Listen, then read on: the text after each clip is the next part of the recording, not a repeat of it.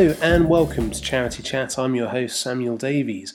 In this episode, as part of the series we're focusing on currently, weekly, the current coronavirus pandemic, we are speaking to Daniel Flusky, the Institute of Fundraising's Head of Policy and External Affairs, about the current situation for charities in the UK, where they can look for help and support, and what we might see over the coming weeks and months and the impact that has on charities. Daniel was very good to contribute to the show with this interview, especially given how busy he and his IOF colleagues are at the moment, as many of you are. And we really appreciated him feeding into this podcast series. We hope that all of you listening are managing okay. I know many of you are listening, you're working in the charity sector and have your own daily challenges with making sure your charities run and serve the beneficiaries for whom they're created. And in some ways, many of you are struggling with various things, fundraising, governance, projects. It's a very, very difficult time, and I think that this episode and the input of Daniel is really, really important. So without further ado, here is Daniel Flusky speaking about the coronavirus and the impact on charities. I'm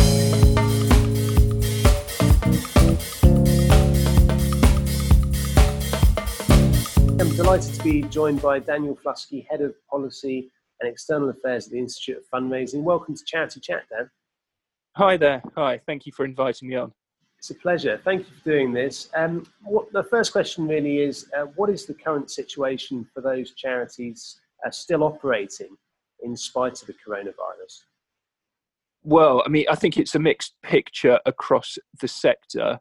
Every charity is going to be affected, going to be impacted by the pandemic, and both the pandemic in terms of affecting its staff, affecting the charity's services and its work, and also, of course, the economic situation, which will affect the charity's finances, its income, and its ability to keep going.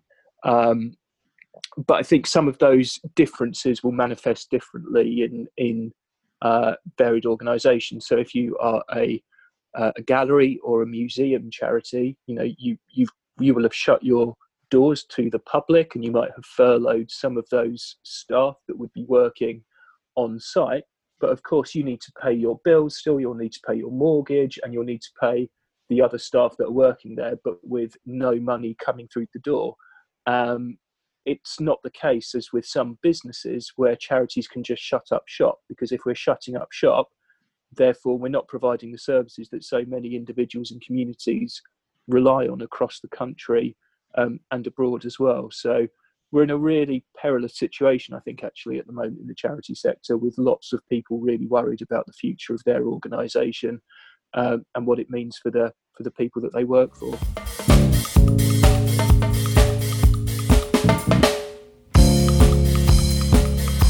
What can those charities still operating, where can they go for advice on how to overcome this immense challenge that we're posed with?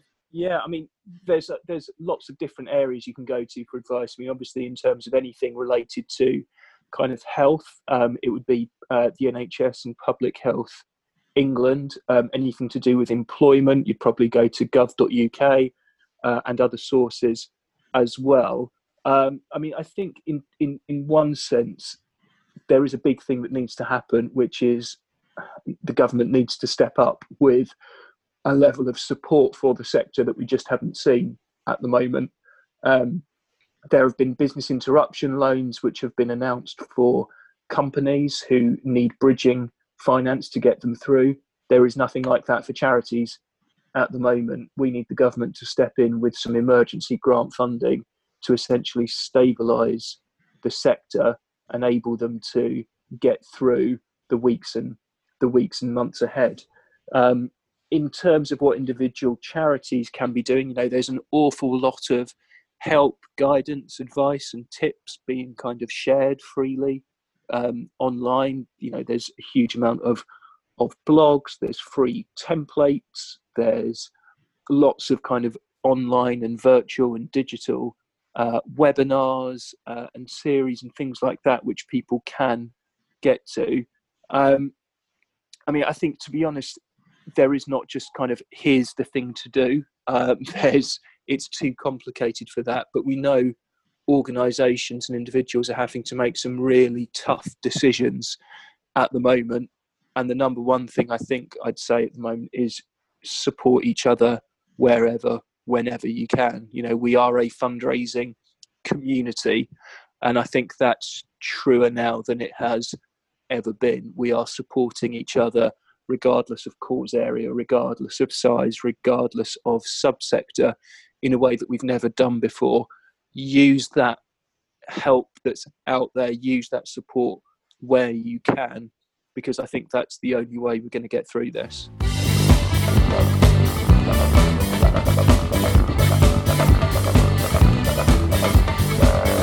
Do you have a view on organisations with a policy ask or a policy arm? Is this still a priority for those organisations? Should they be focusing more on crisis management for the moment? Well, obviously that will be up to each individual charity, and depending on what they were set up to do. I think you're seeing charities being much more nimble and flexible at the moment, and changing maybe some of their priorities and their plans to respond. A huge amount of their kind of mental and bandwidth and their capacity is going to be on keeping that organisation sustainable through the next few months. And I wouldn't be surprised if a lot of other work was just focused on what can we do to keep the charity going right now. At the same time, there will be some charities who are slightly more resilient and do have more of a kind of campaigning and advocacy angle. They won't want to not do anything for months, completely understandably. I probably wouldn't expect many of them to be launching big public campaigns on detailed policy areas at the moment, but you could be doing some stuff to lay the groundwork for the future. So you might be doing some things behind the scenes, trying to have conversations with partners, or put in place some ideas of how do we make it through the next few months, and how will we, on whatever our policy area is, how can we be the most effective when it's the right time to do that. So we can do some stuff, but as I say, I think most of people's work at the moment is going to be focused on how they can best contribute to getting their organisation through, getting the services that the organisation runs in the best place to be able to continue where possible, and how we care and support each other that are working in charities as well, because we're obviously all under pressure at the same time.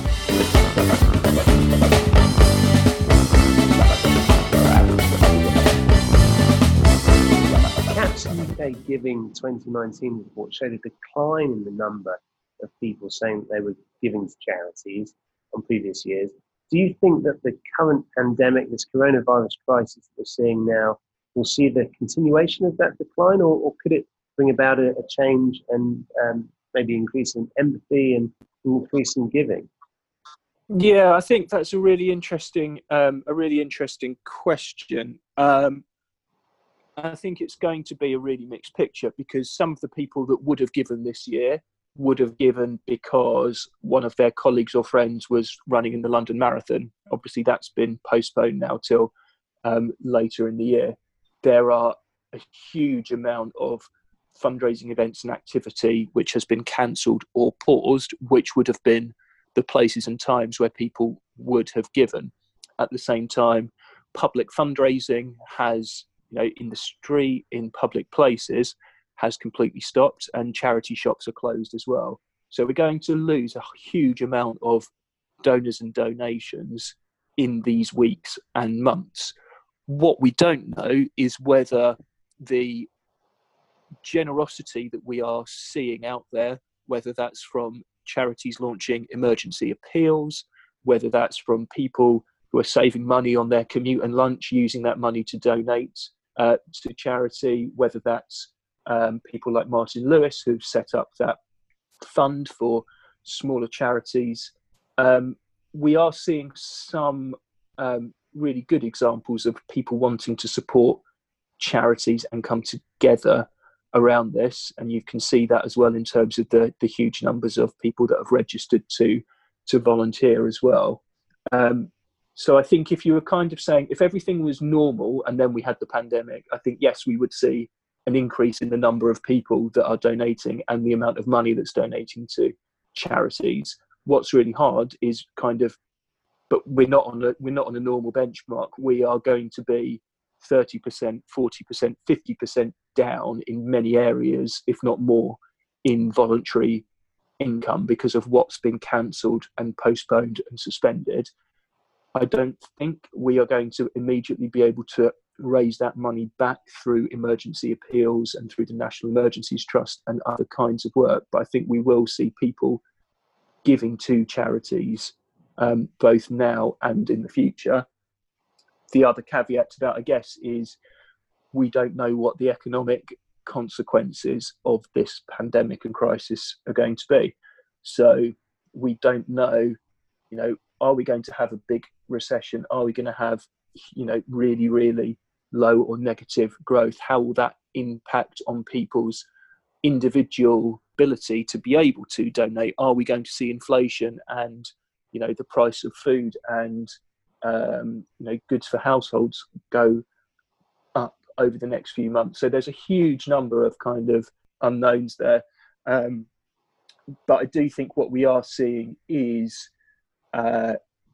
some encouraging signs in terms of both how charities are responding and working with partners to launch appeals and to bring in support. What we don't know is just how much that can help to mitigate some of the huge losses that we're seeing at the moment. Daniel Flusky, thank you for contributing to Charity Chat. No problem at all. Thank you very much.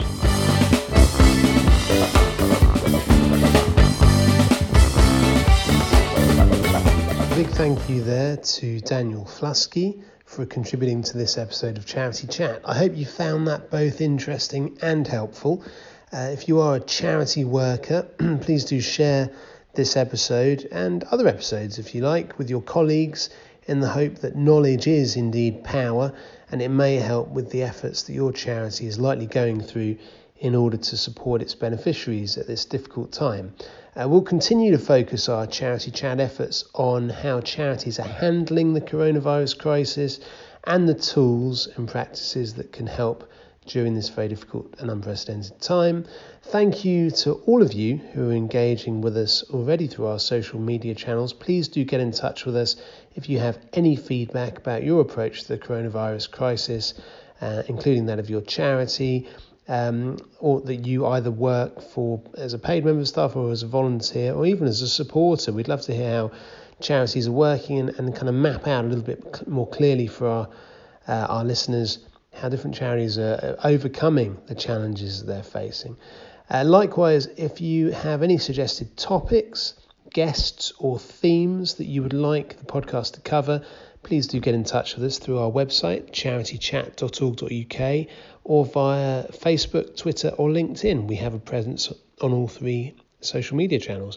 Thank you to everyone who has rated the podcast on Apple Podcasts. We really appreciate it. Quite a few of you have rated. Most recently, Tom Allar, that's the username.